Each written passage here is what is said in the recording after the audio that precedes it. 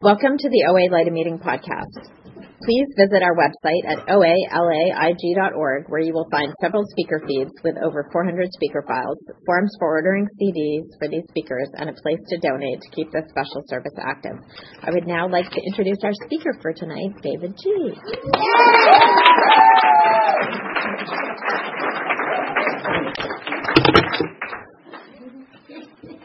I am David. I'm a compulsive overeater.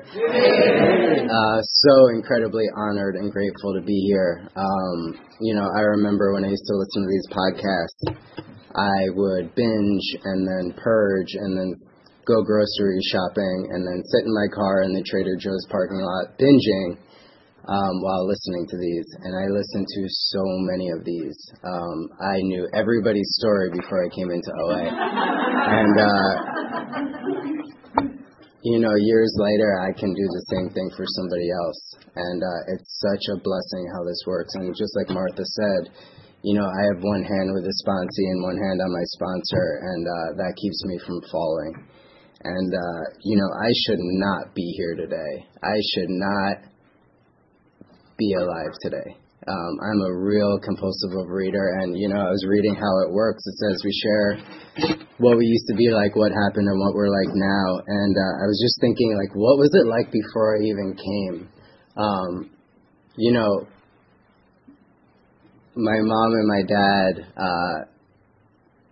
my mom was in college, and her dad pulled her out of college and said, you need to marry a doctor. And my mom was in love, and she was engaged to somebody else. And she moved back to New York, and she married a doctor. And she was in this horrid relationship with my father. My mom, an alcoholic, and my dad, an addict. And they never should have been together. And they had my sister, and my dad was incredibly abusive. And they had me because maybe I could fix it. Maybe I could be the solution. And even the night before I was born, my mom drank and crashed the car. And, the next morning, there's David. Welcome to planet Earth. And ever since then, I've been trying to fix it. I've been trying to fix chaotic situations. And it was really chaotic growing up, and it really didn't make sense. I grew up on Long Island in Cold Spring Harbor. And it's a town where everything looks perfect. We had a house on the water. My dad was a doctor. My mom was a therapist. And they used to have these dinner parties. And people from the town would, come over to dinner. And everybody knew Dr. G, and everybody knew my mom. And, as soon as everybody left, a switch would go off, and my dad would just lose it on me and my sister. Lose his shit on us. And, there was chaos through the house. I always share one of the first memories I have of childhood. My dad was chasing my sister through the house, and he got her against the wall, and he was grabbing her by the chins, calling her a fat effing pig. And I was 5, and I jumped on his back, and he threw me up against the wall. And there was my mom across the hallway looking at us. And me screaming for her, help us. And she went into her room and closed the door. And I remember around that time, I felt something inside of me, which I didn't know at the time, turn off. Dissociate. This isn't going to be my existence. And now I know, years later, what that actually means growing up in an abusive alcoholic household. But, it was too much for me. I can't feel this right now. I'm shutting down, and I'll be here, but I won't really be here. And, when I was 7 years old, I crawled into bed with my mom, and my dad was, raging through the house, and we locked ourselves into her meditation room. And I said, we got to go. And it finally, hit her that I was in pain, too. And she said, I know. And I said, no, we need to leave tonight. And the next morning we woke up and off we went, running, escaping from my dad. And, I just grew up I would have bruises going to school that I would have to lie about. And, I just never felt a part of. I didn't feel my first like 8 years of school, I didn't speak to anyone, and they called me mute boy. And I got tested, because they thought I was like mentally challenged. They didn't know what was wrong with me. I would go to school, I'd have my head down. I wouldn't talk to anyone. Like my voice was taken from me so quickly. Like I wasn't anybody. And I would spend like a lot of my time at my best friend's house, who's still my best friend. And like the running joke in their family, they'd say, David, what do you want for breakfast? What do you want for lunch? What do you want for dinner? I'll have what Mark's having. Like I didn't feel like I even deserved to like have a choice in what I was eating. And my parents got divorced when I was 7, and we moved across Long Island, and my mom started working a lot. And I remember she said to me, "You're the man of the house now." And I'm the man of the house now. I'm 7 years old. I don't talk in school. I'm terrified that my dad is going to like come and break a restraining order and like kidnap me. And my sister's like picking on me relentlessly. Like there's no way out. What do you mean I'm the man of the house? Like I don't have the tools. I don't have a design for living to be a man of the house. And I would go to school and I didn't feel a part of, and I would come home and, my dad used to follow my bus home from school. And that's when it started. I was 7 and my dad followed my bus home from school, and I would run down my driveway and go right into the ice cream. And the food worked. The food did for me what my parents couldn't do for me. The food made me feel okay. The food made me feel safe. And I didn't know what was wrong with me all these years. Like once I got into the rooms and started reading the literature, which is like just as accessible then as it is now, like it says in the, AA 12 and 12, like I have basic instincts, and when they get warped, my greatest natural asset turns into my greatest liability. And this instinct for security, like to feel okay and loved and protected and have your peanut butter jellies sandwiches made in a bag with a note saying, have a great day at school. Like, that's all I wanted, though. And I didn't get that. Like, tuck me in at night. That's all I wanted, and I didn't get that. But I found it in a different way through the food. And the food became my mom and my dad and my friends and that security that I'd always been looking for. And I became the fat kid in school, and if you're the fat kid, it sucked. Being fat in school for 1 year sucks, but like I was fat from 7 years old until I was 17.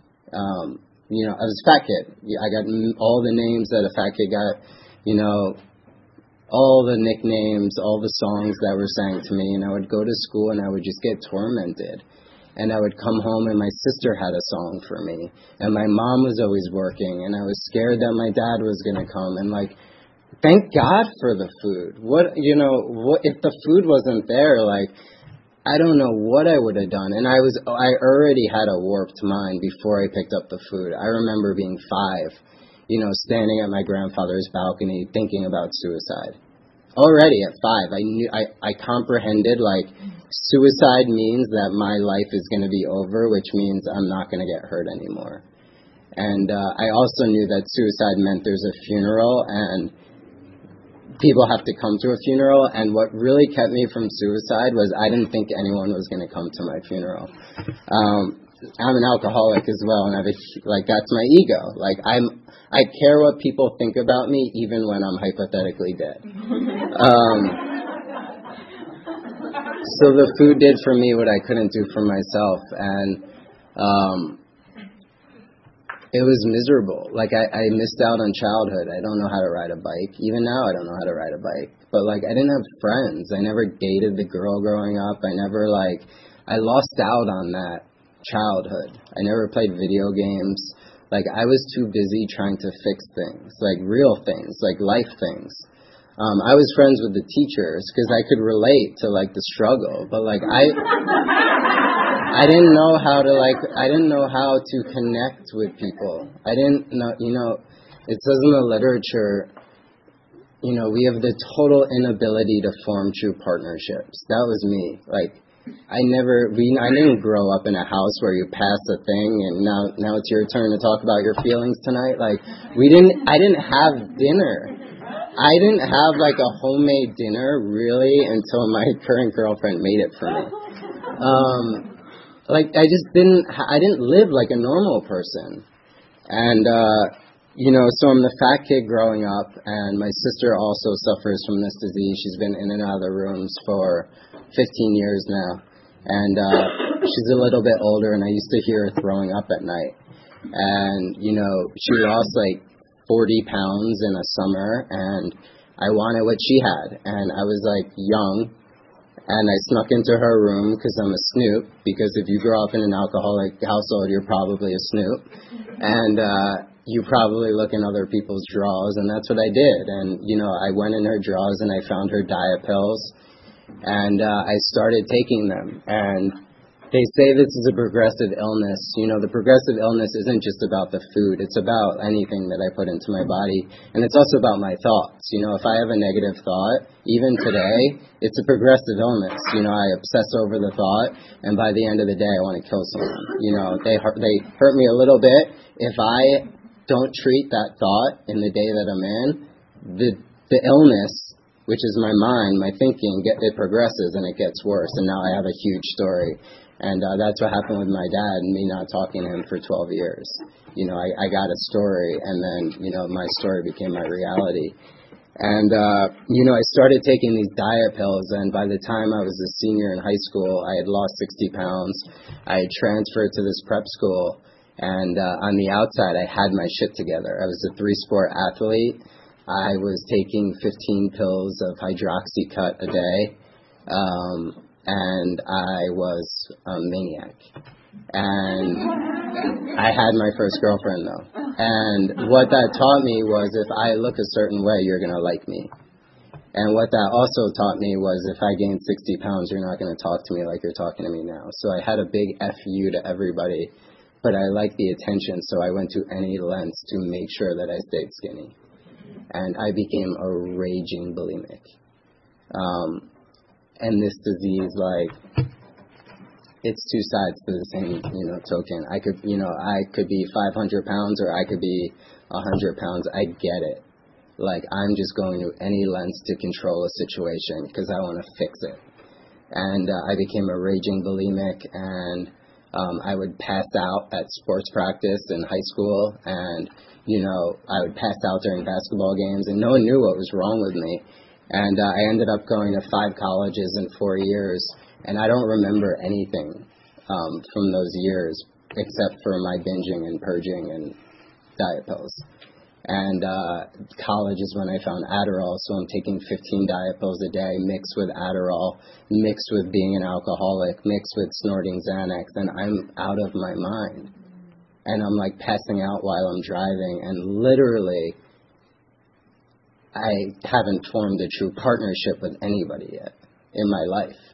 I'm 21 years old, and I still haven't made a real connection to anybody on this planet. Because that's what the food does for me. That's what this progressive illness does for me. It takes me out of life. And I ended up hitting a really gnarly bottom in Manhattan. I was going from every Whole Foods, doing the tour day Whole Foods in Manhattan. And I would calculate on my phone how many thousands of calories. I'm a list person. And I like taking lists. I like keeping, statistics. I like keeping it together. So I knew how many thousands of calories I binged every day.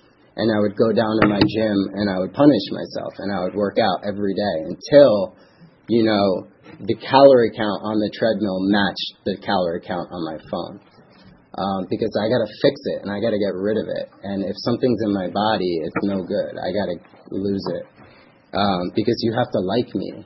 Because the only time I remember anyone liking me was when I was skinny. So I have to make sure that I don't get fat again. And this is what I'm thinking about all day long. I'm failing out of college.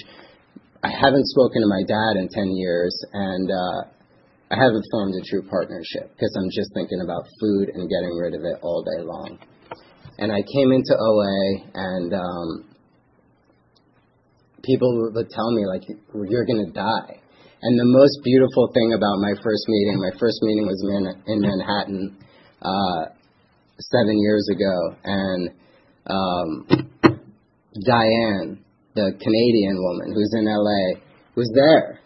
And she was there in my meeting, and she'll say now, like, I never thought you were going to make it. Like, I came in really on the line of life or death. Like, I shouldn't be here today. And I didn't speak to anyone for 2 years, but I went to a meeting every day, and I didn't get a sponsor. And I got a lot of relief in those 2 years. I felt something greater than myself in those 2 years, but I was not willing to ask for help because all my life, like, I got to do it myself. I'm a do-it-your-own type of guy. And I moved out to LA, and I was still messing around with the food. I knew there was relief here, but I couldn't do it. And finally, someone came up to me and said, let me sponsor you. And for some reason, I was like, okay. And the first week that I started working the steps, I got abstinent. And I haven't binged, purged, eaten flour or sugar in over 5 years. And it's all a result of what it says and how it works. You know, rarely have we seen a person fail who has thoroughly followed our path. It used to be never have we seen a person fail, which is what it's really. Never have we seen a person fail who has thoroughly followed our directions. How it works is how it works. I don't have to work David's program. I don't have to come in here and outthink everybody or quote the big book. I don't have to. It's literally how it works. It's how it works. You know, it says how it works. Why am I coming in here trying to do it my way? My way doesn't work. How it works is how it works. How it works. It literally says how it works. And still, you see people come in and out trying to do it their way, not work the steps, not do the deal, you know, how it works. I got a sponsor, and that also, like, nowhere does it say anything about sponsorship in any literature. In the Big Book, it doesn't say anything about sponsorship. I am not a higher power as a sponsor. My job as a sponsor is to make myself as invisible as possible so that the person who I'm working with finds a higher power. All my job is to guide them into a higher power. And, you know, just because I know what I'm saying from a podium does not mean that I'm a good sponsor or does not mean that I'm working this outside. You know, I really have to get clear on that. That this program is not about getting to a sponsor or getting the right sponsor or going to a meeting every day. I hear people like, you know, say I did a 30 and 30 and people are clapping. Nowhere does it say do a 30 and 30 and how it works. Like I do still. I almost go to a meeting every day, but like that's not a commitment. How it works is I work the 12 steps of Overeaters Anonymous every single day. And it starts with step 1. I admit I'm powerless over food. When I put certain foods inside my body, I can't stop eating them. I have a physical allergy to food. You know, if I put a food inside my body, my physical allergic reaction is I want more. I can't stop eating it. You know, I'm an alcoholic, so I get it. You put it in my body, and it's going to shoot me out when it wants to stop. Like, I don't have control when I put certain foods inside my body. That's my physical allergy. But it says in the literature, like, abstinence isn't enough, because when I put down the food, I see what's really wrong with me. My life is unmanageable. My life is unmanageable not because the food is running my life. My life is unmanageable because I have a mind that tells me that the food is the solution to my life. And I listen to it. And that's insanity. Because the thing that is actually killing me, my mind tells me it's going to save me. My mind tells me this time it's going to be different. You know, my boss wronged me, this time the food will be the answer. Or fill in the blank, this time maybe the food will be my solution. And I got to watch my thoughts. What is my mind telling me when I come into Overeaters Anonymous? I'm a fat piece of shit. I am worthless. I couldn't even get through a yoga class without looking in the mirror and just murdering myself. My mind talks to me all day long and it controls me. I have a narrator in my mind and it tells me lies and I listen to it. And it's not just about the food, because if my mind's lying to me about the food, it's probably running every single area of my life and I don't even know it. I'm probably insane. I'm probably just like that person downtown talking to himself. I'm doing it inside. And I wear a scarf so I look normal. I'm insane because I have a mind that talks to me and it tells me lies and I listen to it. Today, with 5 years of abstinence, I have a mind that tells me lies, and if I don't treat it, I'm in my disease, So I have to see that I'm insane, which is the basis of step 2. Why am I going to seek anything other than me if I don't really see that I'm insane? I'm insane. I'm mentally ill. I'm mentally ill, and it says it all over the literature, but we want to come into the rooms and just talk about the food, but the food is just a substance. And the food is just a symptom.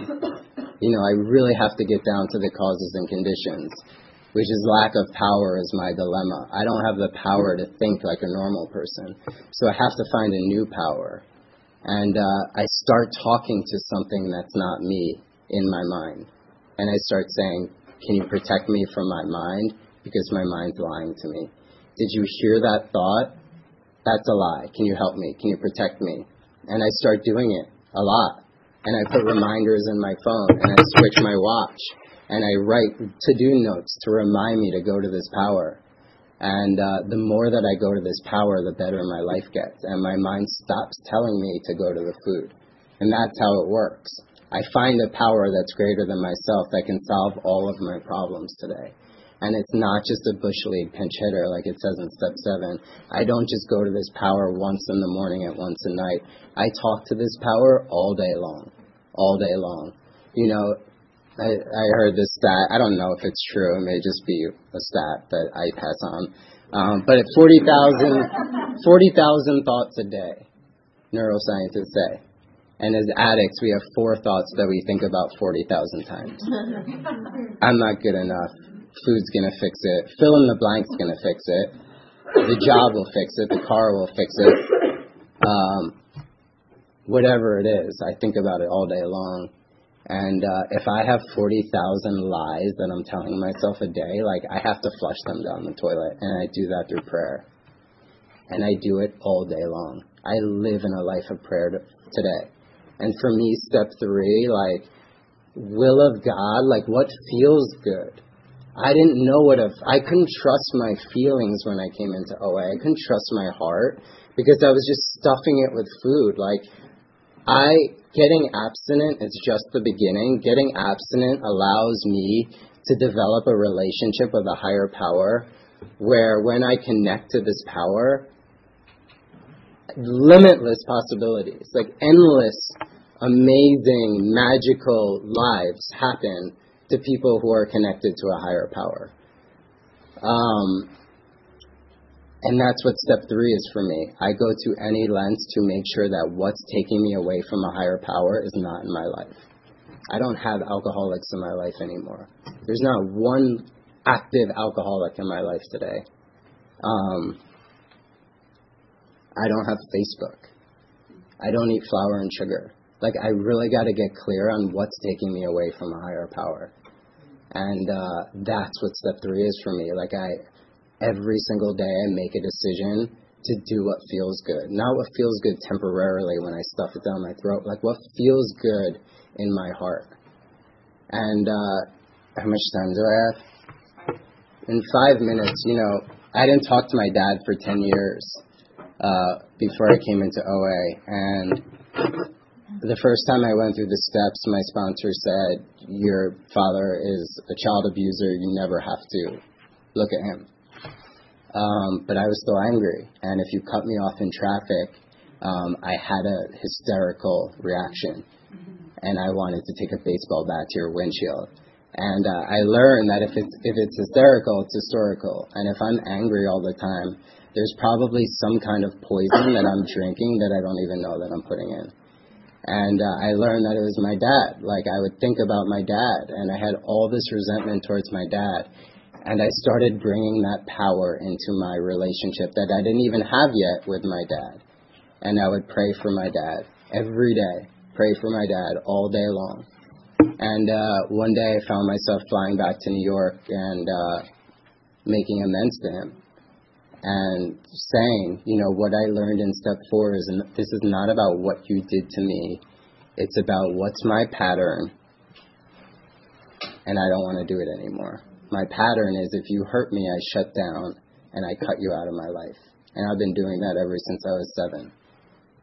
And I don't want to do that anymore. And we started having a relationship. And like 2 or 3 years ago, I flew back to New York and spent a weekend with him. And on the second to last day, we went to an OA meeting. And he raised his hand at the end. And he said, my name's Lou. And I'm a compulsive overeater. And I've been in denial my whole life. And people started hugging him after. And he took me to the airport and he said, thank you. I think I'm going to start going to those meetings. And I was back in New York in December and I got lunch with my dad. And he said to me, all I want is to hold a grandkid one day. And I know your sister is never going to let me. And I have hope that you will. And that's what this program has given me. Like, I don't walk around with the burden of anger or resentment anymore. And to talk about what it's like today, like the food obsession and the body obsession getting lifted, like that's real. Like that happens. If you're new and you're like, that's not going to happen to me, like it happens. It's how it works. Like if you work the steps, if you do the deal, like it will happen for you. And the total inability to form true partnerships. Like I have amazing friendships. I have an amazing sponsor who's sitting over there who I'm not like, this isn't working and things in an email. I have amazing sponsees who I love and like actually care about. And I have an amazing relationship, which I never thought was possible for me. Like that was also like the food. Like I didn't think that could be for me. To really be in a true partnership, not like a needy codependent ordeal, but like an interdependent trust, love. I make mistakes every day. I'm moody. I'm sometimes horrible to be with, but like I seek spiritual progress every single day. And as a result of how it works, I have a way to love unbelievably today. And I have been hurt so much. And to have access to a power that opens up my heart every day that allows me to give to others, it's an incredible gift. So thank you for letting me share.